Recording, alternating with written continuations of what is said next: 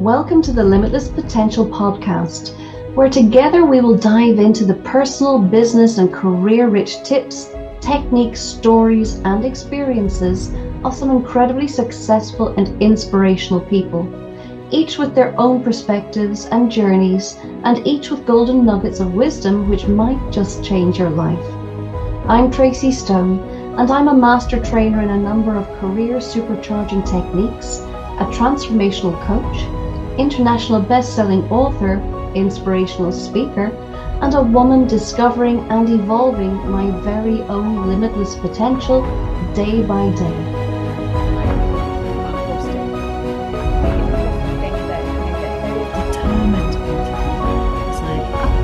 I went to yoga and one thing you're going to stand up on your stage. Celebrate yourself. Spiritual things are very second and And so once a week, each of you take. Now I love that message. I see this happening many times again. Again, I see it in a positive way. Hi, and welcome back to another episode of Limitless Potential. And I'm delighted to welcome Caroline Atkins today. Caroline is founder and director of Ace Marketing and PR, and she's joining us from Milton Keynes.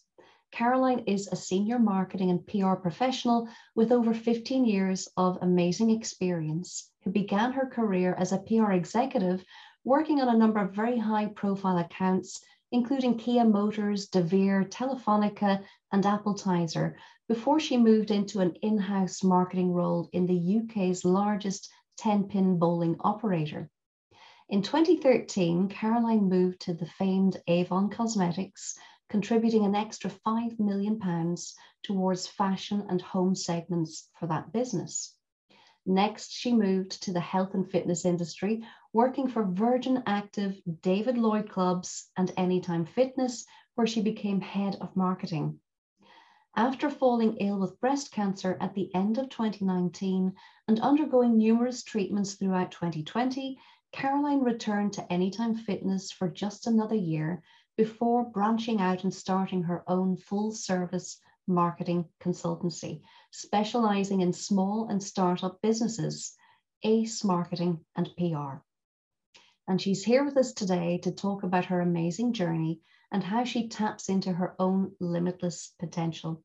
Welcome, Caroline, and thank you for joining us. Thank you very much, Tracy. It's an absolute delight to be here. I'm really happy to be here. Well, great. And you have so much to share with us, so we're going to get stuck right in there. But we're going to do that by going, as we like to do, way back to the beginning, because before you were this amazing, vibrant, successful woman, a powerhouse in the world of marketing, and in your own life, you were a little girl. So let's go back and learn a little bit about you and what life was like for you growing up. Thank you. It was a really interesting childhood. I had and still have amazing parents who love and care for me, and I've had such lovely, wonderful experiences in my life growing up. My parents were always taking me away.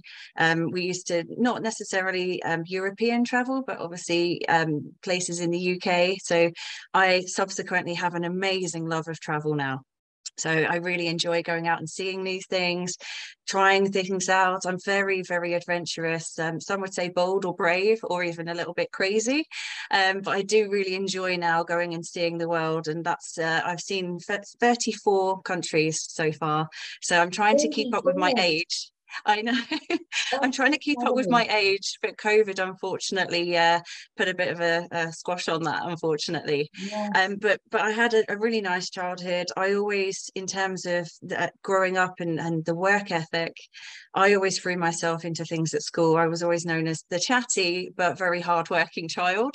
When I went to secondary school, I had the same in my reports. It's Caroline's very, very happy, very chatty. She's always bubbling over with ideas, which sometimes always come out in the class, and sometimes she talks a little bit too much. And I kind of had that throughout my whole life. Then I went into my career, and I always knew what I wanted to do. I always knew it was going to be in communication, probably because of my love of communicating with people, verbally, non-verbally. I'm very with my hands, and I'm very body languagey as well. So I've always really enjoyed people. I'm very much a people person. So I knew at quite a young age that I would go to potentially, hopefully go to university. And I always knew I was going to do something in the communication field where I could meet and talk to people. And then the other side of me has always wanted to help people as well. So I think the two have merged in terms of the marketing side overall, because I've wanted to get to the point where I can work with people and enjoy learning and doing new things and have a very diverse role. But I also want to help people. So actually, the whole way through my career where I've worked for different brands, I've been very, very passionate about those brands and wanting to take them to the next level. And I take it very personally. I kind of, put my hat on and say, right, let's go. Because I want to get those results and achieve that for every company or brand I've worked with. So I think that's very much been the kind of ethic that I've had in my life. The only thing I would say is I've always also been a bit mile a minute in terms of my lifestyle. So that's kind of led hand in hand with me putting a lot of pressure on myself to get high grades at school, then to go to university where I got a 2-1 in my public relations degree, which was fantastic. And I was one of the only people to kind of almost get a first, which I always kind of really enjoy that. But it was a lot of hard work, and I did put a lot of pressure on myself. And then from there, obviously, as you said in the bio, I've gone into PR, but I found that world, I loved the work I was doing. But again, with the people side of things, I found it quite a difficult world to be in, because it was almost too much for me. And I could have gone to the nth degree of being very chatty, networking, all of these things that I was doing. There was no off switch. And I think for my own future and my own well-being, I realized very quickly that I loved the work of the PR elements, but I didn't always like the kind of competition within the agencies. It was very cutthroat in some of them. And you spread yourself very thin as well, which with my work ethic, I like to do a really good job with who I'm working with. And actually, when you find that you work on 8 different clients at a time, you are spreading yourself extremely thin. And I found that after a while, the idea of working in an in-house role was much more appealing. And then that's when I kind of shifted across to the marketing side, something that I did as part of my degree. So I had marketing, advertising, and PR as part of my degree. So it was really useful because I could chop and change. And I also really thought I'd like to do something different and enjoy a new challenge. So I went into the marketing side then at the bowling company, and it was a place where I could really give my all. I really enjoyed it, got stuck in, massive learning curve for me. I was there for about 6 years. And then after that, I was ready to face a new challenge. And it's that kind of lifestyle, changing jobs, keep moving forwards has always been my way. But I did find that as unfortunately I got a bit older and I got more successful jobs, I started to have more senior positions that required a lot more responsibility and a lot more from me. That again, giving my all, I really started to give my all, and I wasn't then taking any work-life balance into consideration. And I that's was the working. case for so many people, that they miss out on the work-life balance. But you have had a super active career, that you have been to several businesses, worked on many big accounts. What do you feel has propelled you to kind of keep growing, keep changing, and kind of going from the likes of Kia Motors to De Vere and to Telefonica and to Appletiser? What do you feel is that impetus that keeps you saying, I need more, I need this different thing?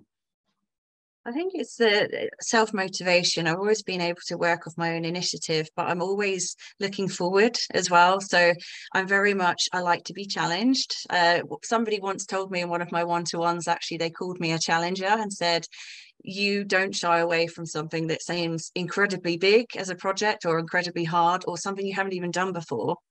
You'll go for it. And that's what we like about you. And I guess I've always applied that. And I'm quite a determined person.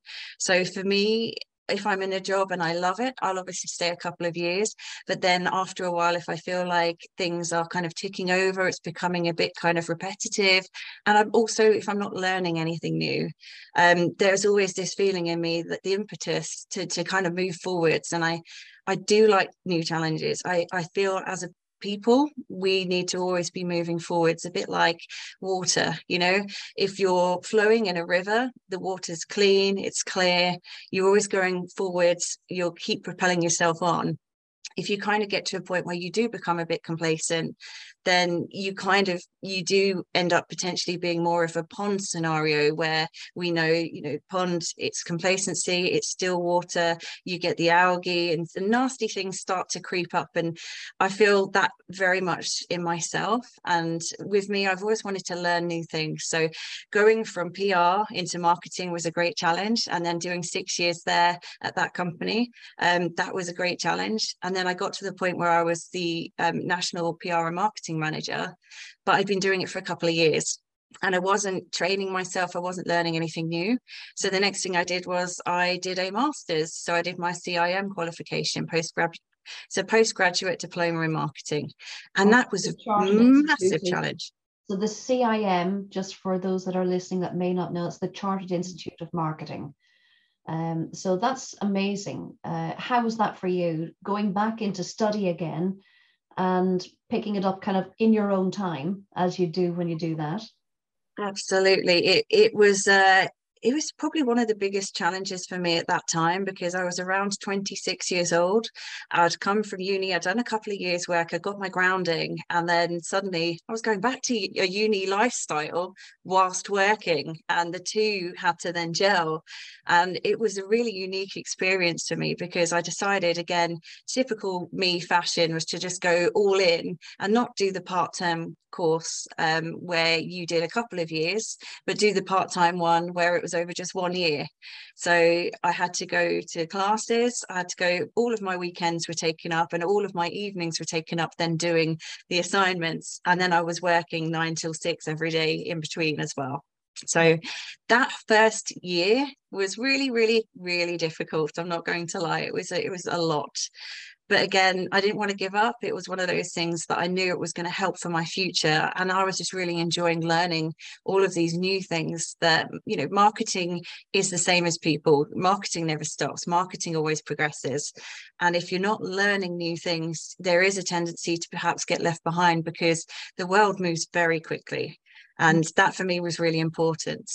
And do you feel that going back and doing this postgraduate study was highly impactful for you? So, thinking of people who might also be in their careers and thinking, I need some help here, but I don't really want to go back and study, because of course it's going to be giving up my time, or it's going to be hard work. What's your advice to people and your experience in that way of the impact it has meant to your career to go back into study and throw your time and your energy at it?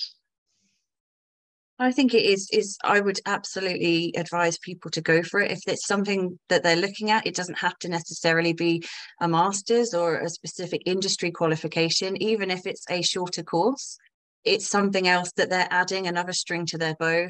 And it's always going to be something that's going to be useful to pull from in the future when you're trying to move upwards in your career. Certainly as a woman as well, obviously we all know there's a glass ceiling potentially. There are things that every little thing we can do to add to what we're worth and our value in terms of a business environment is going to be the right thing to do. So yes, it is extremely hard work, and yes, it was frustrating at times, it was very hard at times, but it is ultimately worth it, because if you look at it in the grand scheme of your entire life, so, your life isn't going to end after a year. It's going to be a good couple of decades, right? So for me, 1 year out of the rest of my life, it was absolutely worthwhile to take that punt and go for it. Mm-hmm. And I think there's such a movement in younger people now saying that qualifications don't matter. Now, it's not something that I necessarily agree with, but, there's a balance to all things. It shouldn't be about the qualification on paper. It has to be about the person's talent, skill, energy, motivation, their drive.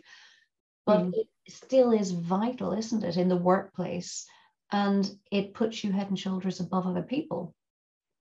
Absolutely. I think there's always something to be said about going to university. Obviously, with the costs increasing, it's a different time. And I understand there's a lot of nervousness around paying those costs with the financial difficulties that everyone's going through right now. but every position I've been for to look at in terms of interviewing, it is really important, and it has come up. What kind of qualifications do you have? A lot of positions, certainly if you're looking to propel your career to a much more senior level, that's where the CIM qualification, the degree, that's where these things really have come into themselves, because people are still looking for that element. They're looking to know that you can do things both practically, but they're also looking to know that you've taken the passion that you feel for some area or industry, and you've taken that passion and you've actually developed it for your own gain and your own knowledge. And I think that really helps to come through in interview scenarios. Mm-hmm. And it certainly helped me to take different steps to become a more senior position and a more well-rounded person, I think, as well, in terms of my overall career. It's given me a lot more confidence, I think, as well. Good. So then you moved into Avon, you mentioned the iconic Avon business. What was that like for you? It was really interesting because, again, it was a completely new challenge. So I'd come from the PR side to the kind of service marketing. So marketing the bowling centres for Tenpin Bowling, which was Hollywood Bowl and the original bowling company. So that was very different. When I went into Avon, I didn't even know that they had a lingerie and apparel or even a home department. I thought it was just makeup, and it's you only think of it being the little book that's dropped on your doorstep. It turned out there was this whole new world of things I didn't know about Avon, and I found that really enriching and interesting to kind of develop and understand more about Avon as a brand. And at the time, it's probably even bigger now, but at the time it was a 10 billion global company, and I had no idea. So wow. I went there very much not knowing what to expect. The marketing was very different. I'd focused more on national marketing campaigns, more consumer. This was more analytical. It was more data driven, and it was very much looking at different products and looking at the size of line, the product segmentation.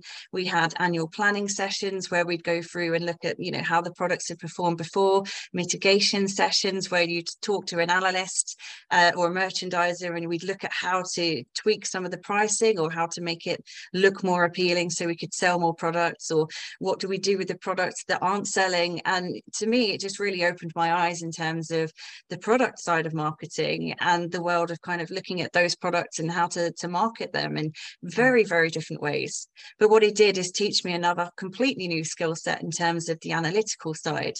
And it's something that I've taken with me for the rest of my life, is being a lot more quantifiable. I'm very much a touchy-feely. I'm an empathic person. So mostly it's more quality and those kind of things and explaining things. But for a business, a lot of business acumen, and there's certainly a lot of CEOs, they like to see numbers. They like you to be able to quantify a campaign. You can't just say, I think it did well. So this job really helped solidify those points, and it really helped for me to grow and understand, actually, when I'm doing something, if I'm spending a certain amount, what is my return on investment? What do I want to see from this campaign? How do I need to price or market these products to people so I know that we're not going to have them sitting in stock and then have to reduce their price next year?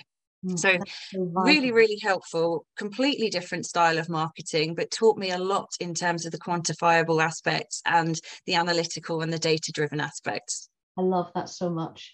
And it harks back to a huge amount of my corporate history as well. Making things measurable is so vital.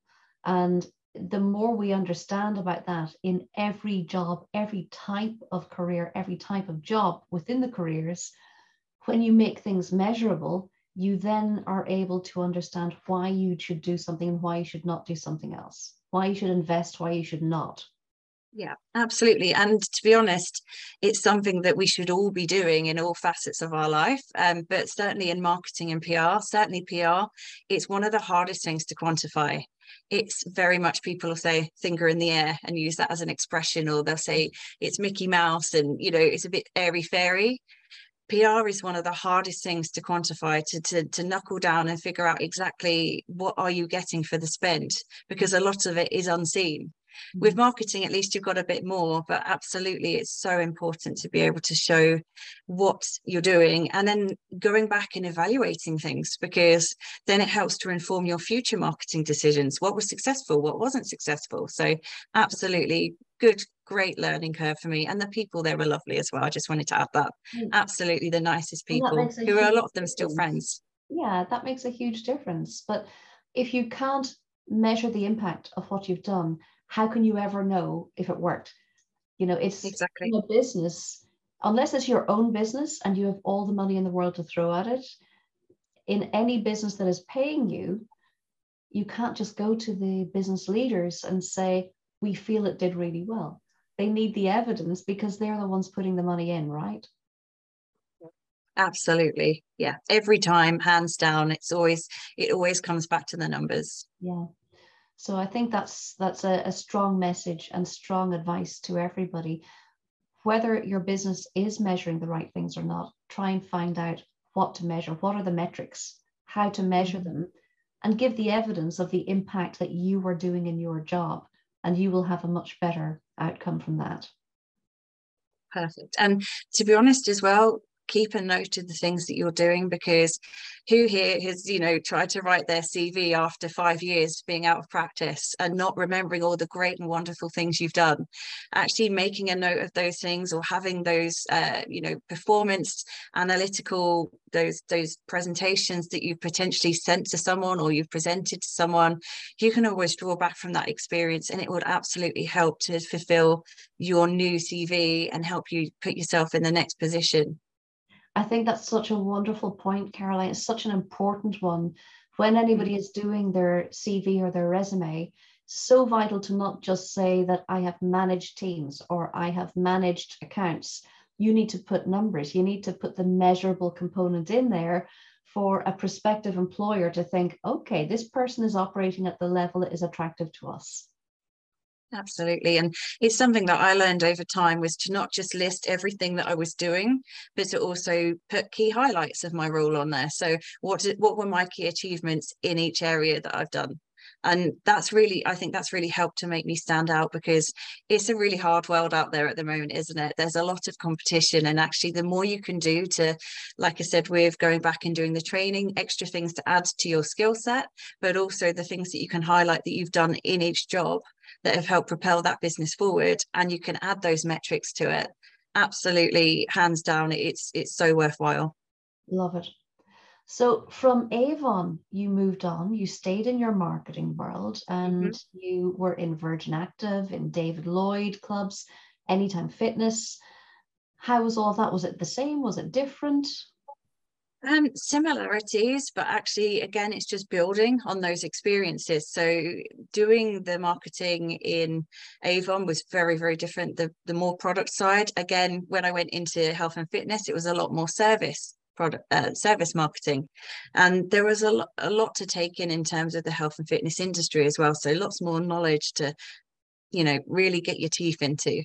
I loved the premise of working in the gyms, because again, that part of me that likes to help people knew that working for a company where there are gyms, they're offering people the chance to go in, and it's not just weight loss, it's building confidence, it's toning and making yourself feel healthier from the inside out. It's having that work-life balance, even to go and give yourself permission to go and do some training, some exercise, things to help just make you feel better and more rounded as a person, giving you that dopamine, people coming back to training after rehabilitation.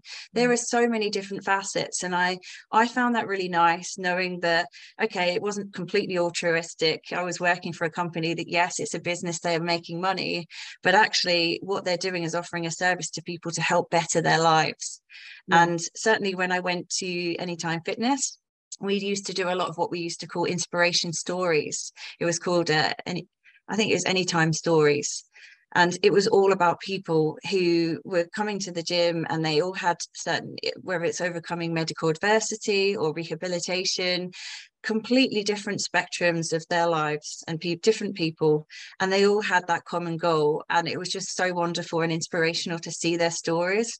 And doing and being part of that, I really enjoyed that, because it just made me feel like, yeah, okay, I'm still in business, but I'm doing something to give something back. And you could see all the people we were helping. So really enjoyed working at the health and fitness industry. Obviously, we're getting to the point where I'm talking about transitioning into the kind of the middle period, I suppose, even though it was more recent. Yeah. But it was a very fast-paced lifestyle. So not saying that my previous jobs in marketing hadn't been, because certainly anyone who works in PR and marketing knows that it is extremely fast-paced. But I did find, particularly working in health and fitness, it was very fast-paced.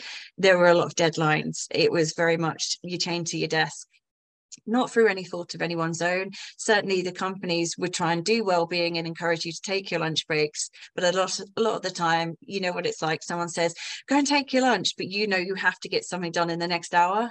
It's not going to happen. So unfortunately my lifestyle kind of degraded slightly. I didn't give myself permission to have that work-life balance. I was very, very driven, and I'd got to a level that I was really happy with, and I wanted to extend that. And I wanted to I always had this vision of myself and this dream to get to become a marketing director or to own my own company, which we'll talk about when we get to that stage. And I wasn't quite there yet. I had a lot of kind of self-doubt and self-talk at that time where I said, I've been doing this for a while, I could probably do this now, I could probably go and start my own thing. But I also had the negative talk to say, you're not quite ready yet. You don't have enough experience. What if it goes wrong? You don't have the financial security in case it does go wrong. There are so many little voices that I always kind of just shelved it and thought, we'll come back to that in a couple of years. For now, let's go through the career ladder and let's go in positions where you are stable, but let's keep building yourself up and up. And that's when I eventually became the head of marketing at Anytime Fitness. So I'd been at David Lloyd, and I'd been the acquisition manager there. We had a great team, really enjoyed it, and I learned so much from them. So because we had a huge budget, we had the opportunity to work on so many channels, offline, online, TV, rebranding. I found it absolutely fascinating, and it was very, very enriching. It was a lot though. And again, when I moved across, I interviewed for the head of marketing position, and I took that at Anytime Fitness. I started that role from the foundations. I had complete autonomy. I absolutely loved it. I've never been more excited to start a role in my life, because it felt like the happy medium for an interim solution for me wanting to have my own business. It was almost my business because I had the options to do what I wanted, and I had strategy that I could put down and it would be followed. But I didn't have the financial or the fear of, oh, what if it doesn't work out, because I had my peers around me, and knowing I had that support was kind of a great interim. So yeah, it took me to that level. I finally got to the head of marketing that I wanted to be, and I really enjoyed it for a time, but it was a lot, and I was burning the candle at both ends. I live in Milton Keynes. I was driving down to Watford every day to their head office. It was 100 miles round trip a day. Sometimes, as I'm sure we're all aware, the M1 doesn't play ball, and sometimes I was stuck in traffic. Sometimes it would take me 3 hours to get to work. I would leave at just after 7 every morning, and it was a complete gamble whether I would get to the office at 9, half 8, 11. And it became a thing with my colleagues where sometimes we'd nickname it hashtag Traffic Tuesdays, because sometimes for some reason Tuesdays would be extra bad. But yeah, it was just that kind of lifestyle. I was eating not as well. My home life, I'd just get home at maybe 9 o'clock. I'd shovel something into my mouth, and then I'd go to sleep, and then I'd reset and start the day all over again. And it wasn't healthy. And then at times, sometimes I'd have to do things. We had a campaign coming up. Sometimes I'd be working when I got home even until midnight, 1 o'clock. And then I wasn't getting enough sleep as well. So it was a really hard cycle. And I think now you're describing a cycle that a lot of people who want more out of life, more out of their career, are in. So, this is a vital part of that story, that we work hard, we want more, and that means more fulfillment, more enjoyment, more passion in the work we do, more reward, and reward of all kinds. But sometimes it comes at a price. Absolutely. And I often used to make a joke with my friends that as my career developed and as I got in more senior positions, my waistline also expanded in line with those because I was sitting a lot more. I was sitting at a desk for 12 hours a day sometimes, and then sitting in my car for a couple of hours either side of that as well. So there was a lot of times where I was just constantly cycle of work, sleep, eat, repeats. And it just felt like I was a record just going round and round. And at the time, I told myself, this is the right thing to do. This is how you develop. This is how you move forward. I didn't think about other options. And I think that's quite important, is that I should have been looking at myself and was it fulfilling for me? Because I knew I was putting everything, my all into my work. So I knew I was covering all bases there, but actually, was I doing the same thing for myself at home and in my personal life? No, I wasn't, sadly. So if you look back at that time now, knowing what you know, and we're going to get into that part of your journey in a moment, but already looking back at that, what would you advise yourself to do any differently? Because you still wanted to succeed. You still needed to keep progressing and to know I'm moving onwards and upwards. That's the goal. How would you advise yourself any differently now? I think looking back now, it would be taking things a step at a time and not trying to see the bigger picture or the end goal. I've always wanted to kind of run to the finish line, and for me it's what can I do? What can I learn? Who can I speak to? How do I get to do this? And it's always been very much that kind of trajectory. But actually, if I could go back now, I'd say to myself, take it one hurdle at a time. You don't have to kill yourself to get to that position. Yes, you have to put the hard work in. Yes, there are things, and there are always in marketing, there are always going to be times where you have to stay to finish, to do something against a deadline. That's a standard in marketing. But I might have given myself permission to take 30 minutes, have a walk. There are a lot more things I think we know about now as well, just in media as well, talking about the whole well-being and mental health aspects that help you realize that there are a few things I could have done to be a bit kinder to myself, I think, at that stage, and just let myself breathe a little and then get back into it. I didn't have to be all go all the time. I'm talking about, sometimes my colleagues will laugh at me for this, but sometimes they used to always know I did it. I'd arrive and I'd be eating my breakfast in the car on the way up, or I'd bring my bowl in with me and I'd eat it at my desk. And it's just constant stream of just not allowing myself to just take a moment. And it is so important, even in your personal life, just take a step and yes, look at the bigger picture, but understand that there's a lot of pieces to that puzzle. And it's not going to happen tomorrow, but doing everything you can today is also not going to make it happen tomorrow. So I think just being a bit kinder to myself, if I could go back. Yeah. Okay. So tell us what happened next, because something big, huge, momentous came into your life.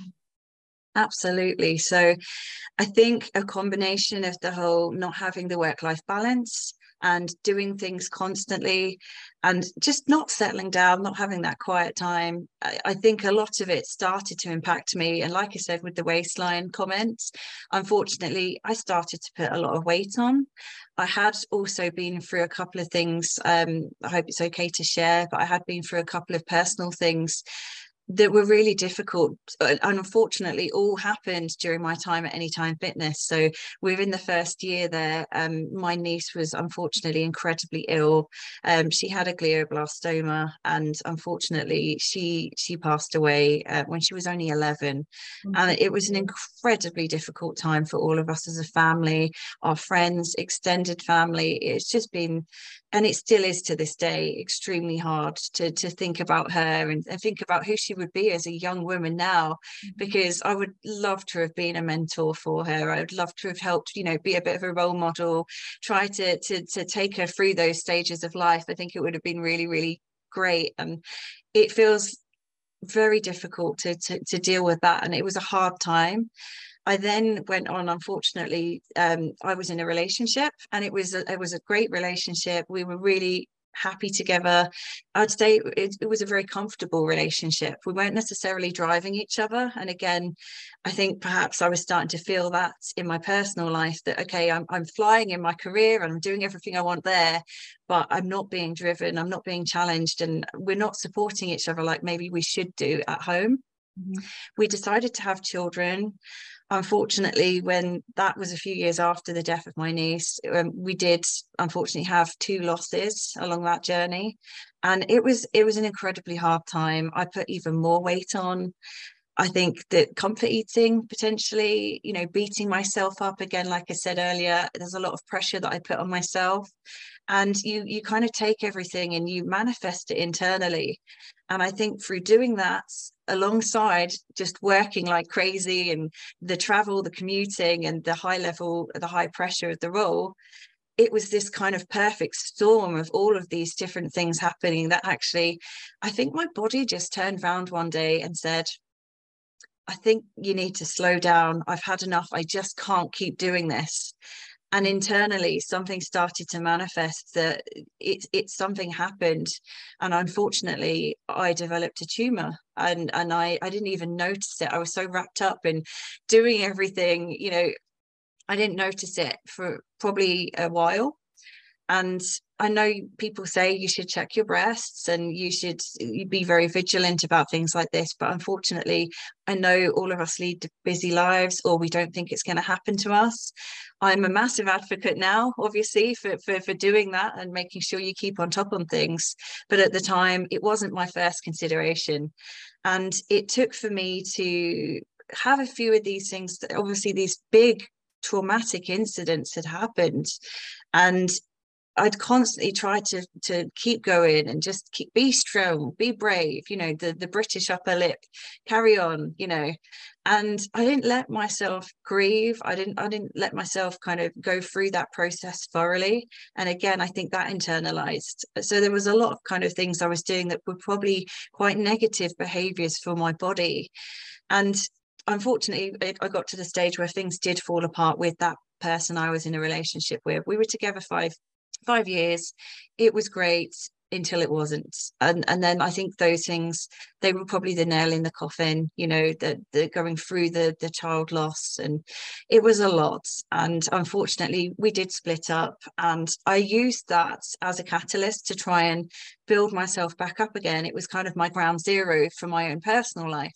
I was happy with the work side, so I knew I could carry on with that, but it was time to start having a bit of introspection and looking at myself and saying, what do I actually want for my personal life? What do I need even? And how can I be a bit kinder to myself? So I started on this journey, even back then, of losing weight, going to the gym. I had free gym membership, by the way, while I was working in these places. And the irony is I was always too busy and I never used it. So I started to take that. That was one of the first things I gave myself permission to do, was use the benefits that have been given to you. Go to the gym, lose the weight, start to feel better inside out. So I did start doing that. And I had this idea that I was on this great new path of rediscovery, and I was going to really, push myself forwards. And then unfortunately, when I started dating, I met someone online. I decided I wanted to look my best for that date. And I decided, do you know what? This person works in a high level industry. They're surrounded by beautiful people. And I feel a bit like I need something else. And I don't do sunbeds at all, ever. I mean, I probably had about 5 in my entire life up until that point. And I decided, I'm just going to go and have a little cheeky sunbed, get a bit of a glow. And after I had that sunbed, the weirdest thing was that I felt this pain. It was a very sharp pain just here in the top of my left breast. And the instant panic set in. Oh my God, is this skin cancer? Because I never went to sunbeds, I was thinking, have I done this to myself? I had a little bruise that appeared there as well, but not a fresh bruise, one that looked kind of like browny black, like it'd been there for a few days. So I decided to go home and investigate. And it wasn't until I took my clothes off and I had a look and I was feeling around the area that I made this shocking discovery that actually there was a golf ball sized lump inside that breast. And it took my breath away. I was absolutely stunned, shocked. All the thoughts start going through your head. What on earth is this? But at the same time, the hilarious thing is, part of me was thinking, I don't have time for this. I'm sure it's nothing. I'll go to the doctor. And then I was thinking, I don't have time to go to the doctor. When am I going to get an appointment for this? So actually, even then, it was an annoyance to me, something that was a frustration, not an actual concern. And all I could think about is, I need to figure out, when can I take time off work to go to this appointment, to go and check it out. It'll be fine. That kind of, the mindset struck in. I think a lot of people will empathize with that, because something happens and they think, oh, yes, maybe I should look into that. Or they think, no, it'll go away, it'll solve itself. Or I'll find time next week because I'm busy this week. There are some things that just cannot wait. And this is what you found out as well. Absolutely. And I'm glad that I didn't wait. It was one of the first times, I think, thankfully, I did the right thing. And I got an appointment within that week. And they examined it. They were unsure at that stage, but they sent me to testing straight away at the hospital. I was then seen by the breast care unit at the University Hospital at Milton Keynes. And they were fantastic there. They put me at ease. They did all the tests. I had a mammogram, I had an ultrasound, which was inconclusive, and then I had what I refer to as the not so great biopsy spud gun experience. So when they do that, they kind of insert a long needle into the breast tissue, and then they kind of pull a trigger, and it kind of, like a spud gun, collects the tissue and pulls it out. Not the best experience in my life, but for anyone out there who is potentially going through testing or might do in the future, it's a few seconds of pain for knowing what you need to know. And to be honest, I'd rather go for a few seconds of pain than be in limbo, or have left that waiting and not knowing what was happening until it was too late. So absolutely, sometimes you just have to say, I don't like this, but I have to do it, and there is no other option. You just need to get on with it and put your big girl pants on, as they say. Love it. Put your big girl pants on. So you put your big girl pants on, you did the test. And unfortunately, the test results, I got the results back. They called me in on the 19th of November, and they said, my mum was with me at the time, because the results came through and they called me very quickly to come in for them. And knowing things about the way it works in the hospitals, I thought, it's very quick. They're asking me to come in. I'm sure they need to tell me something important. If it wasn't important, it's kind of a no news is good news. And I knew that something was up. So I took my mum with me for extra support. I already had been thinking about what could happen if it was breast cancer, and I'd already got a few questions down. So I went in prepared with a little notebook, prepared for the worst, but really hoping for the best. And unfortunately, that's the crushing moment where they did tell me that I had breast cancer. And not only that I had breast cancer, but it looked like it was quite aggressive. It was what they classed as a grade 3 tumor. So that's not to be confused with stage 3. In terms of it spread or metastasized around the body. It means that the tumor that is there is, I was fortunate that they called it a sticky tumor, that it was still within the breast tissue only, but it was growing at a very commensurate rate. It was very, very quick and extremely aggressive. So I had to go for more tests. It was a very, very scary moment. I sat there, my world just kind of came crashing down. But the weird thing is, I've often heard people say that when you get that kind of news, everything goes out of focus and you kind of just go in on yourself and you don't really know what's going on. I was the opposite. I became hyper focused. It was like I had this tunnel vision, and I went into, I think it was either fight or flight mode, and I went for the fight. I just straight away I'm focused on, how do I fix this? Conversely, my mum sitting next to me was the complete opposite. And, I really felt for her, because she just burst into tears. She was an absolute wreck. And I think her doing that was it was a reminder to me just how important and how scary and big this news is. Whereas all I could think about is, okay, but how do I fix this? I couldn't let myself kind of take that all in at that time. It was quite an unusual moment of clarity, if anything. So I got my notepad out and I started saying, right, how many sessions do I need? What's my treatment going to be? How quickly can I get some stuff done? And what's my prognosis like? What are my chances? Because I needed to know this information.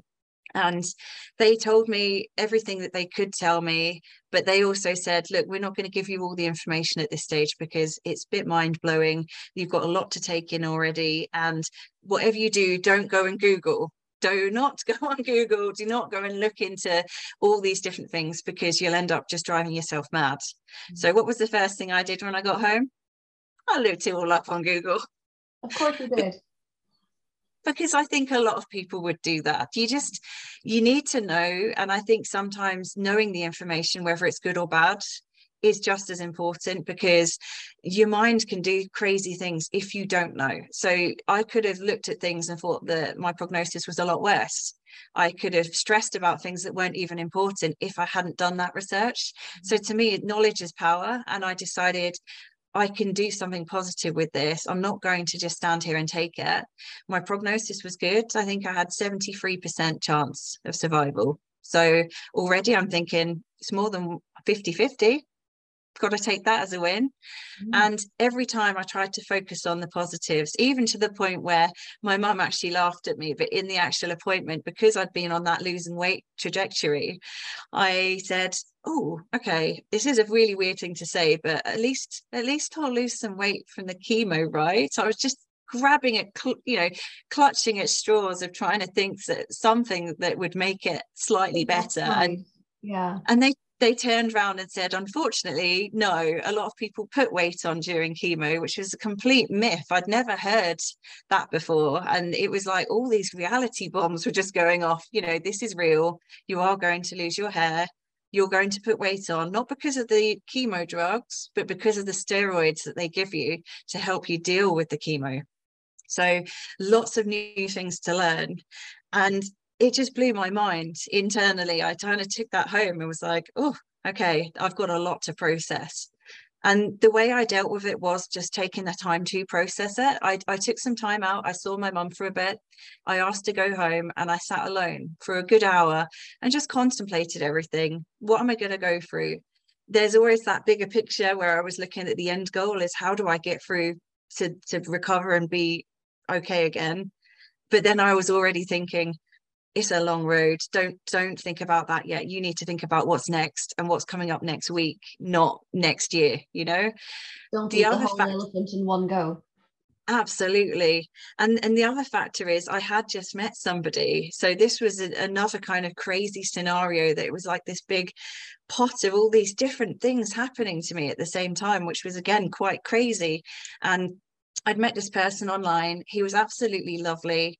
And we'd been on 3 dates. And I thought, this guy's really great. I can see a future with him. He's exactly what I wanted in a partner. Someone who was equal to me. He had a lot of drive and career aspirations as well. The way he spoke about things, he had a lot of interests. And I knew that we would be the kind of people to push each other forwards and help support each other. So I already had great vibes about this person. But then I had this news and I thought, what am I supposed to do with this? How do I go on dating this person when all this stuff's going to happen to me? So my instant thought was, I'm going to have to just say, I'm not dating anymore. I'm going to have to just tell him and be honest and say, it's not worth it. You don't want to be with me. You do that thing where you push people away. And my mum actually convinced me and said, no, you don't have to say that. You could just be honest with her and give him the option. So I said, okay, I'll give it a go. And that very night, after I had an hour of contemplation, I was straight back on it. I was calling my friends, family members, telling them, and just personally letting them know what I was going to be going through. I didn't want them to hear it through another source or to have questions they couldn't ask me. And then I messaged this guy and said, do you want to come round? He was busy, but I said, do you want to come round after you've done because he was in a band, your band practice, come round and we'll watch a film and we'll have a pizza and a chat. He instantly took it as in we were going to have the chats. And I think he thought I was going to ditch him. But we watched the film. I sat there thinking, I've got this guy here under these pretenses and I don't know how on earth I'm going to tell him. And it got to the point where halfway through the film, I'm thinking, this is like trying to tell someone you love them. You want to say it, you really, really want to say it, and it's on the tip of your tongue. But every time you go to say it, you get that fear. It's absolutely crushing, and you're just crippled with fear, and you can't say anything. So I kept trying to say it, and then eventually I just grabbed the remote, I put the film on pause, and I turned to him and said, okay, I need to talk to you. I can't hold on to this any longer. And there is no easy way of saying this. So I'm just going to have to blurt it out, and we'll go from there. But I got diagnosed with breast cancer today, and I just need you to know, I need to be honest, and I need you to know, because you're a great guy and I can see a future with you, but obviously things are going to change. It's going to be very drastic. I'm going to lose my hair in the next couple of weeks. It's guaranteed. I have to start chemo in the next week, because they've said, because it's so aggressive, they're looking for cancellations. They need me to start yesterday, because this is serious. And I can't hide this stuff from you. And I don't want to hide stuff from you, because I think we've got a great relationship already. But I appreciate we've only been together for 3 weeks or so. And it's completely up to you what you want to do with this information. If you want to leave, that's absolutely fine. There's no judgment here. I just need to be honest with you. And his response was amazing. It blew me away, because he sat there, he looked really shocked, and he even said, I think, oh my gosh, like that's shocking. Oh wow, these kind of responses came out of his mouth. And then he just sort of looked at me wide-eyed for a second, and then he said, okay. That was the first thing he said, was just, okay. And then he said, I know that your family live quite far away. They're not going to be on your doorstep. I live 10 minutes down the road, and I think you're fantastic. And you know what? I'm not sure how this is all going to go for us, but if you want to carry on, I'm happy to carry on. Let's see what happens. And you know what? If you need a hug at 2 a.m, I'm 10 minutes down the road. I'll be there. However you want this to work, even if you just want me as a friend, I'm invested in this now. So, and you're a good person. So I'm here regardless of how that looks. Let's just see what happens. And I cried, because it was just such an amazing, affirming, nice thing for someone to say. And I've really felt supported in that moment. And Amazing. he went on to become such a big, important part of my life. So I won't go into a huge amount of detail about all the treatments, but just to give you the top line, I had that cancellation. I had a port fitted, which I've not covered this up with makeup. I'm proud of that scar, but that was the first thing that happened. They put a port in while I was awake. It was, again, for anyone who's going through this out there, I will be honest, it's hard. It's a hard operation to go through. You are awake. It's a local anesthetic. It does hurt. But again, it was about 45 minutes. The people who did it were lovely. It was just hard. It was one of the things that I came out afterwards, and they said to me, please don't cry or anything, because there are people in the waiting room who are going in to do what you've just had, and we don't want to scare them. I held it together. I was holding a cup of hot chocolate. My hand was shaking like this. I got out of there, downstairs into the car, and I just burst into tears, because it was the first thing that I'd experienced out of this journey, and it was incredibly hard. And from there, it didn't get any easier. I then had the chemo sessions, which they'd told me very categorically, you have a really aggressive type of cancer. I like to think I'm different than other people, but when it comes to things like this, I'm really annoyed that I'm different sometimes, because I had to do this. Just my body had to be different. But they said, you have, they called it a mosaic cancer. So it was part triple negative, because it didn't have hormone receptors, but it was also hormone receptive to estrogen. So it was a little bit of everything, which is why I think they called it mosaic, because it's complex and it's made up of different things. So what they told me is they couldn't just treat the triple negative side or the hormone receptive side. They had to give me a bit of everything, because they didn't know what would work. I was a bit of a weird case. So I did sit there saying, typical, I just have to be different, don't I? I have to collect the set, So I went for it, and I assumed that I was going to have 6 sessions of chemo, and they call it FECT, which is the one they give you for the hormone receptive. They then told me, oh, no, you're going to have a couple of weekly sessions afterwards to fix the other side. So I still didn't think it was going to be a huge amount. It ended up being 16 rounds of chemo. That's huge now for a lot of people. Obviously haven't been anywhere near that kind of a journey. But that is far in excess of what an awful lot of people have to endure. And chemo is not an easy thing to endure. It's not, no. And I think, again, you can look at a smaller number and say, right, I'm in single digits here. This is great. I'm counting down. And that's what I wanted to do. And it is exactly like you've said, Tracy. The normal amount is between 6 and 9 sessions. And usually you have 3 weeks in between, which is a bit of respite, because the hardest thing for me, again, like I said, with the knowledge is power thing, is the going into the unknown.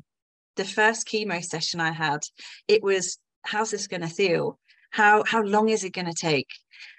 How's it all going to work? Am I going to be sick? All of these things, you kind of work yourself up, going mad thinking about it all. And the night before, I was just a mess, thinking about everything. So the hardest part for me was that very first session, because it was just the unknown, and it took about 5 hours because there was a lot to give me. I did try wearing a cold cap, because there was a small part of me, that the vanity side, that was like, please keep my hair, but unfortunately that didn't work out, and I found that probably contributed to my sickness, to be honest. So that was really hard, but I got through those sessions, and I found very quickly that actually after one session you felt awful for probably about 8 days, and then I started to recover, and I started to just be a bit tired. So I had a little bit of respite before I went back. But then the second part of that journey was then thinking, oh God, I've got to go back. And it was getting the courage and just picking yourself up and making yourself go to that next chemo session. And that's where my partner James was amazing, because he hadn't been with me very long, but he threw himself into it, and he went to every counseling session or every kind of pre-assessment where they told me what I was going to go through. He read everything he could to try and understand. And he actually said to me at the time, he used to be the person that gave me that final push. He'd say, come on, it's just today. And yes, you're going to feel like really awful for a few days, but you know this now, you've done it before, you can do it again. So just do it again, because every time you do it, you're working your way towards the end. And that mindset was so helpful, to have someone else just to give me that bit of perspective. And it was great. I mean, it wasn't great, but it's weird. It was kind of, he was fantastic. It was like the Dickens novel. I think it's A Tale of Two Cities. It was the best of times. It was the worst of times, because on one hand, I had this incredible relationship with this guy, and it was just fun and funny and just really great, everything I wanted. And on the other side, I was going through this really incredibly hard time, and the two just, it was such a juxtaposition. The two just didn't seem to gel, but somehow it did.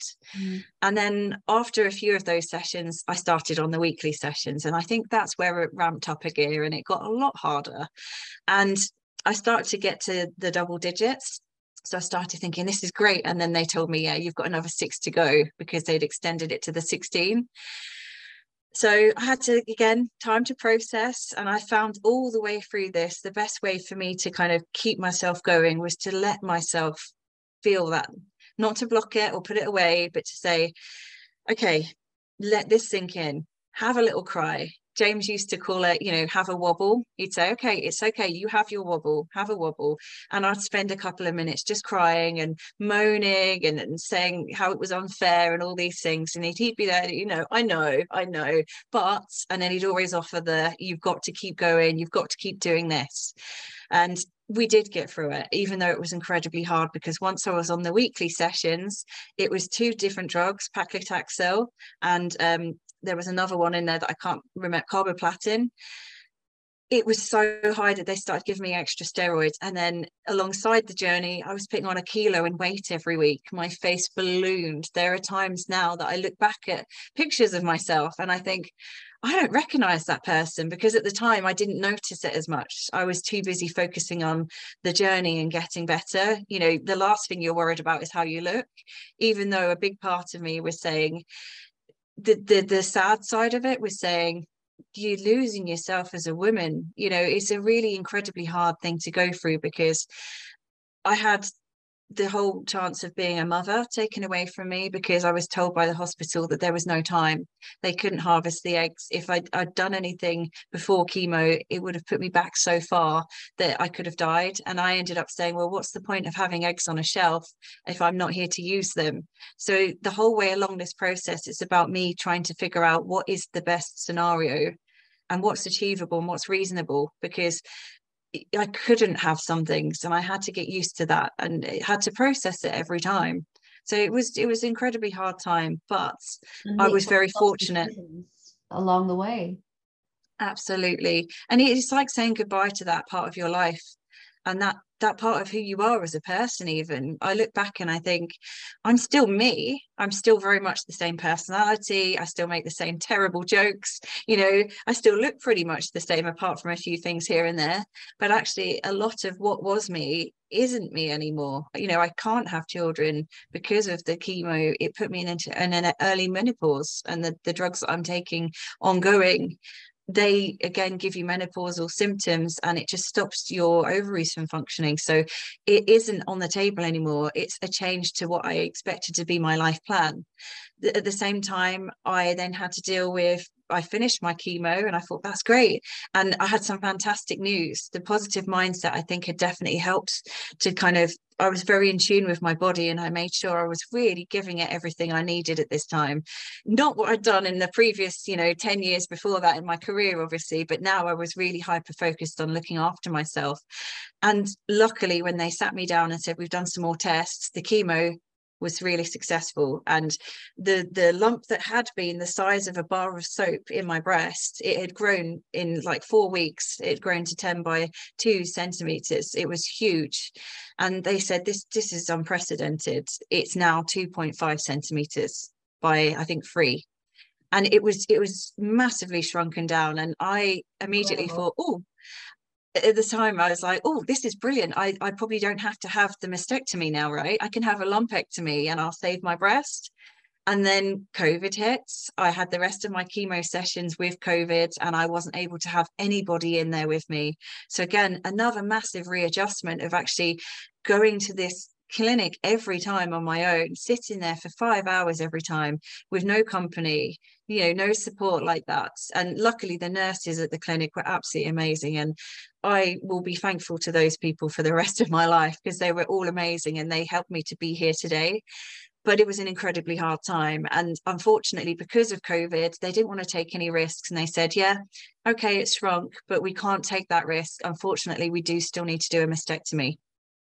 So then I was faced with losing my breasts, and I'm not hugely old. I was 36 when I was diagnosed. I was 37 at this time, and I've always had a very hourglass figure. So for me, I've always led with my breasts, and it was such a hard time for me to deal with the process of, I'm going to lose this. This is going to be completely different. I don't know how it's going to look afterwards. I already have the ovary thing going on and my hair had all gone. So realistically, the hardest thing for me was the fact that I felt like this cancer was stripping away my femininity. It was literally taking everything about me that I felt made me a woman and destroying it. And it was really hard to come to terms with that.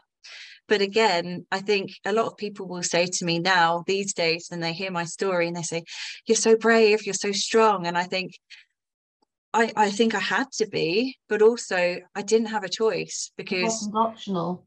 no, and I think when you realize that there isn't so much of a choice, it really helps to define your path, because it's in either you go for this and you have to deal with the consequences and just do it, knowing that you're not going to like it, or you don't do anything and you stick your head in the sand, and the decision will be made for you, unfortunately. Yeah. And that was really, really hard. So Yeah. how long did this journey take, as you were going through all the chemo right the way through, and then they said, you've still got to have the mastectomy? When did you come out of that? Realistically, the whole process from diagnosis to the actual end of my treatment took about a year, just under a year. So the chemo took until mid-May. So it was a good couple of months, probably the longest part of that process. I then had the mastectomy in June 2020, which again was really hard because it was alone, COVID. And I said, can you do a reconstruction? They wouldn't do a reconstruction because of the infection risk and the fact that they've been told because of COVID, they can't take extra risks. So I then lived for a year after that with just one breast, and sometimes I'd stick a few socks down my bra, or I had the little cushion that they gave you, but I just kind of improvised and I just went along with it. I used to take it out in meetings when I went back to work and be like, because I was just trying to have fun with it, because what else can you do? And I did, unfortunately, straight after my mastectomy, I developed sepsis, which again was an incredibly hard time. I had a lot of drains. When you have the mastectomy, they put drains in you to help take the fluid away to help you recover quicker. Unfortunately, one of them did get infected, and I probably had it in for maybe too long because I had a lot of fluid coming out. And when they did take that out, the infection spread very rapidly, and suddenly the next morning I woke up and I did not feel well at all. All I wanted to do was sleep. I felt very weird. My partner said I looked grey, and he told me, you need to do something about this. And even then I was in that mindset, I don't want to bother anyone, it's fine, I'm sure I just need a good sleep, I'm just tired. And he came up at lunchtime and said, have you called your clinic yet and told them about this? And I said, no. And he's like, right, do it now. And I actually owe my life to him, because if he hadn't pestered me to do that, I wouldn't have made that call. My temperature, they told me to take it was 39.8 at the time. It was incredibly high. They took me in straight to hospital, sepsis written all over my notes. They tried to give me some antibiotics straight away. And that's when it hit home. The reality was I could die. I don't think I'd really, all the way through this process, I hadn't kind of considered I would die, because I was always in that fight mode where I thought it's a possibility, but I'm not going to let that happen. And suddenly that decision was taken away from me, and I was in hospital. I only realized when I was in a room to the side and I had 7 people come in with clipboards, and they're all doing things and talking, and it was quite a scary moment, because I was alone and I realized I've never had this much attention in hospital before. It's serious.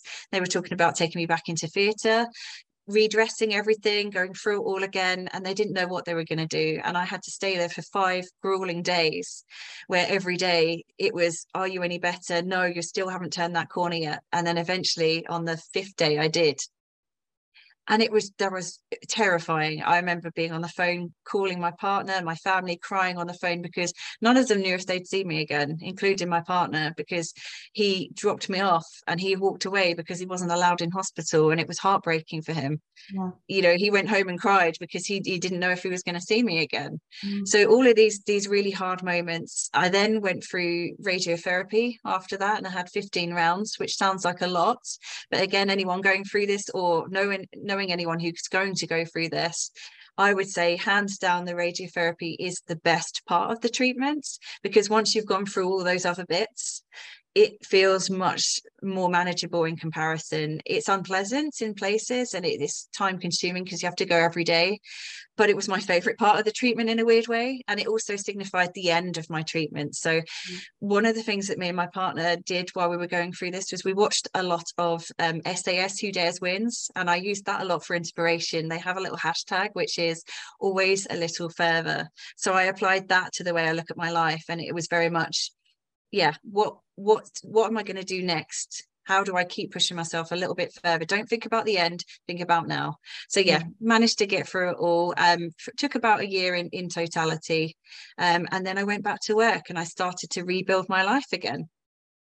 So you went back to work kind of briefly, let's say for a year, after this huge life-changing set of events. It's not even an event, it's a huge part of your life has happened, and you have smashed it. You're still on the journey of continuing to smash it, because it takes time to come out of that tunnel. But you stayed for a year or so, and then you went out on your own. After all of that, you still are unbeatable and saying, nothing's stopping me, nothing's holding me back. So you went out on your own. Yeah. And you know what? I think going through everything I've been through has just helped me to be even more focused and even more driven, if that makes sense, but in a healthier way. I've learned the distinction between working hard and working yourself to the bone. And there is a big difference. And it's kind of, my attitude is always now work smarter, not harder. So what can I do to make this work better for me? And I went back to my job, and it was so fantastic at first going back, because it was like the first steps to me becoming me again. It was being welcomed back into the office by friends and people in my team that I loved working with. And that sense of normality was so encouraging for me. And then I carried on, and I was worried at first. Obviously, you have the self-doubt. I was worried, am I going to be able to do what I used to do? Because it was a lot. And, you know, do I have the energy anymore? Do I still have the right mentality to do it? And chemo gives you a bit of brain fog as well. So it kind of makes your short-term memory, or so I found it's been quite hard to kind of, you sometimes have a bit of fog. And I was thinking, am I even up to this anymore? Like, am I going to have to take a step back and go do something that's less responsible, a lower level? And it was all these questions, all these fears, but actually I seemed to hit the ground running, which I think was partly because I was just so desperate to get back to it. And it was such a lovely release of, yay, I'm back in my original life and I love it. And I'm here again, and I can start that rebuilding. And then after a few months, the reason I stayed there for a year was because after a few months, I started to feel these old patterns creeping in again. I was working on the weight loss, because I'd put on 3.5 stone by this point because of all my treatments. So I was starting it even further back than I was originally in 2019, when I was trying to get on that journey. And things were starting to move forwards, but not in the way I wanted. And actually I found that I was still doing the commute. I wasn't going in as many days a week, so I had a bit of respite, but actually I was still doing late hours. I was still, you know, putting the work first, not having my lunch breaks, not eating properly, all these things. And I just thought, you haven't learned anything. And it was this kind of self-talk and this realization that made me think, what do I actually, let's start thinking about what I want in my future now. You know, you've been through this, you know, you're incredibly resilient, you're adaptable, you can do pretty much most things you put your mind to. I mean, if you can do that and get through that, what else can you do? So I started to think really positively, and instead of saying, you know, I'm just going to try and make this work but better, I thought, actually, why not just give yourself a brand new challenge? And I spent my whole life working in companies and building myself up and building other brands up and doing things that drive other people's dreams. So now I decided, actually, do you know what? It's finally time to do something that is my dream. And there's no time to wait anymore, because something that going through all this has taught me is you don't need to wait for some things. You know, if you really want something, one of the best quotes I read recently was, a person said, your secret power is starting before you're ready. And that really, really resonates, because having all of these things about starting your own business, all of this negative self-talk and imposter syndrome, you're never going to feel ready. I think it's a bit similar to when you have a child. You know, people that say we weren't ready, it just happens, and you make it work. And I think that's the kind of mindset I took when I decided to do my own business. Is I'm just going to go for it, and I'm going to make it work, because I know I can get through anything now. So let's just go for it. It's time to make my dreams come true as well. It's such an incredible attitude to have. And that quote sums it up so beautifully, that your secret power, or secret power? Your secret power, starting before you're ready. Yeah. Because just we taking the plunge. Talk ourselves out of things all the time, don't we? We say we're not ready. I don't have enough money, or I don't have enough experience, or I don't have enough of this or of that. I'm not ready. So we'll always tell ourselves, I'll do it when, instead of talking ourselves into it. And you know what it's really similar to in the kind of a smaller form, but it actually makes a lot of sense. You could apply the same thing to going to the gym. Who's ever got up and said, oh, I really, really fancy going to the gym today? It's very much a mindset of, I don't really want to go, or I don't have time. It's always one of those things, isn't it, going to the gym, that you put off because you don't have time, or you don't want to push yourself, and you don't want to end up sweaty and tired. But actually, how is it after you've been to the gym? You feel amazing. You've got the endorphins, you feel incredible, like you take on the world. And I think having that mindset, it expands into all other areas of my life, where it's the same scenario with this business. Is I didn't know what I wanted to do. I had that fear, but actually now I've gone ahead and done it. I've got the same feeling that I have if I've gone to the gym. I have that feeling of like pride almost, and empowerment in myself, where I think, wow, okay, I've taken that step, and I've actually gone ahead and done that. The old me wouldn't have maybe done that, and that's progress, and I'm happy with that, and I'm happy who I am as a person now, even though I've been through some of those things. I think a lot of it is about having that positive mindset and thinking, no, actually, you know what, you can do it. Because even now when I look at things, sometimes there are things in life I still don't want to do, even though I've got a lot of positive things happening in my life. And I think I always draw back to those experiences, and I think, what's worse? Would you rather go through chemo again, or would you rather do this? And the answer is always, okay, I'll do this. I'll do this every time, hands down. Into perspective. Absolutely. And for all those people out there, not everyone's going to go through cancer. And by God, I hope nobody goes through it. You know, I wouldn't wish it on anyone.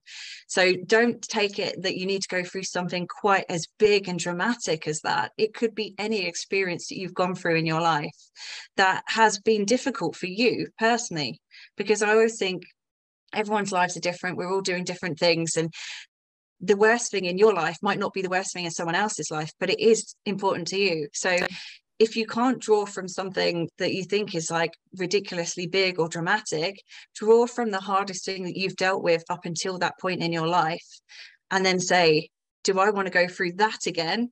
Or do I want to try this and see what happens? Because this is unknown. That was certain. And I think that's how I apply my logic these days, is like, yeah, I'll always draw it back to, do I want to do that again? Or do I want to give this a try? And I'm always going to give something a try. Yeah, it makes the new thing seem easier, so much easier and doable. Mm. So what is next for you, Caroline? You have so many things that you have been through, that you've done in your short life so far. What's next?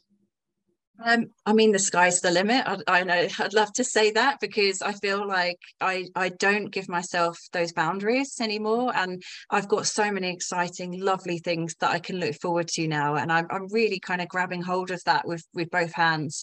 The first most exciting thing that's happened recently is I've just got married. So, I mean, what a lovely story in terms of, I'm incredibly lucky to have met someone, I feel, at just the right time for us to have gone through all of that together. We weren't together a huge amount of time before he proposed. It was only last October that he did. So we were together about 2 years. But the amount of things we've gone through, I feel like it's a lifetime almost for some people. We've really done the whole sickness and health thing, but the other way around. So if anything now, like I said, the sky's the limit. We're looking forward to the future, and there's all these great positive things happening. We've got married. We're about to adopt a dog from a rescue centre. We're really starting to make our personal lives a little, family, and it's our own version of a family, because obviously we're both aware that the child trajectory is gone, and actually, we're going to have fur babies instead. And it is just about making a slight change. It's still going to be a great life. I'm very confident that me and James together, we're going to have a great time. We love traveling. We're going to hopefully explore the world. I have all these lovely possibilities ahead.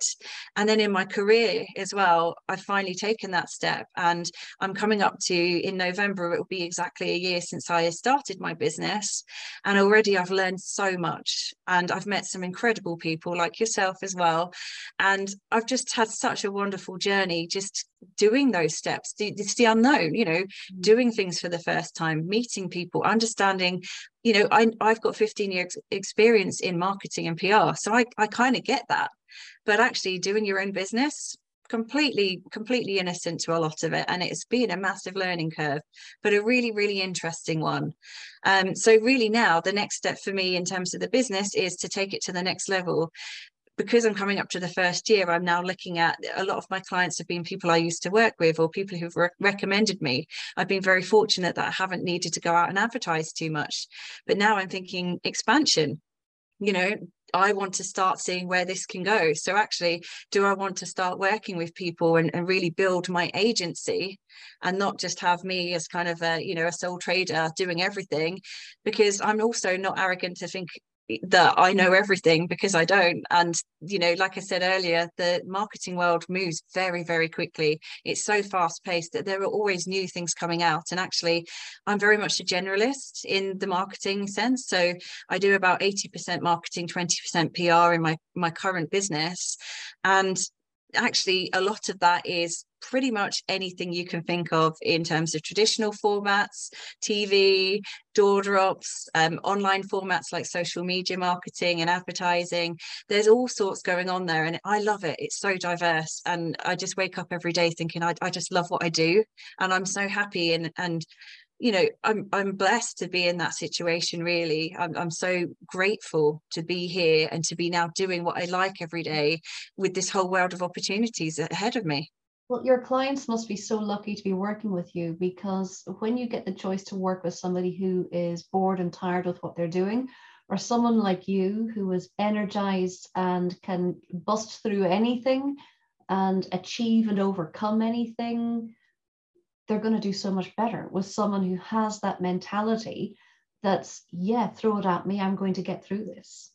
Yeah, absolutely. And I do that day to day with my clients. They'll ask me questions about things that they're very modern things that actually I might not know the nth degree of Instagram and its workings. And I take it and I research, because that's what everybody does. Not everyone is built, you don't just start your life with all this knowledge. You have to learn and develop and keep growing. So every day they throw something new at me, and I think, okay, we can do this. I recently was asked to turn around some journalists for an event with 24 hours notice, and I managed to get 11 people there. So I don't say no. Generally, I always give it my best, and I think, okay, let's give it a go. I think we can do it. So I'm very much an optimist. Your life as well. I know you've mentioned another motto, but let's give it a go. I think we can do this. I think Yeah. that, and you say it always with a smile, that positive energy is there, and that's what carries you through all of these things. Well, Caroline, you shared an amazing journey with us today. I have to thank you so much for sharing the ups and the downs and the ins and the outs and very raw aspects of your life, but sharing it also with this huge positivity that I certainly find very inspiring. Thank you so much. And if I could just say one thing extra as well, is just to remember, everyone out there, please do check yourself. I know it's not the first thing we all think of, but it's taught me that things can happen to anyone at any stage of their lives. It doesn't necessarily need to even be cancer related. It could be anything. Just take a few moments to check in on yourself and see how you're feeling mentally and your own well-being, but also check your body. Is there anything that's niggling you? Is there anything that you need to get checked out? And don't wait to check it out. Always go and check and get that answer. Don't live in limbo, because knowledge is power. And at least if you know what's happening, you can try and figure out how to get through that. I think that's brilliant advice, and absolutely wholeheartedly know your body. Know when something doesn't feel right, doesn't look right on your body, and get it checked out. Don't sit worrying and wondering if it'll just go away, or just waiting for it to go away. Pester your doctor, get the time and look into it and find out. You'd rather hear no problem, it's all fine, than to learn too late that you've let it go too far and it's a problem. So yeah. Definitely, I absolutely endorse that. So yes, know your body, check yourself out, and that goes for both women and men. And go to the doctor at the first sign of anything that you feel is not right in your body. Lovely. And also, don't wait. Just take my example. If you have a dream, if you have a goal, it doesn't have to be career related. It could be a personal goal of climbing a mountain or losing weight. Don't wait for tomorrow, but equally don't put all the pressure on yourself to get it done by tomorrow. Remember, there are steps along the way, and just look at the very next step. What can I do today that makes a difference? And I always say, big things have small beginnings. So I would ask everyone out there to just start with those small beginnings and see what happens, because it all adds up. Beautiful. Caroline, thank you so much for joining us. Another you. amazing journey, an amazing experience, and just beautiful energy. So thank you for sharing with us. And thank you to everybody who has joined us along the way for another episode of Limitless Potential. And we look forward to welcoming you back in the next episode for another helping of a life journey and of amazing people sharing their experiences and how they tap into their limitless potential. We'll see you soon.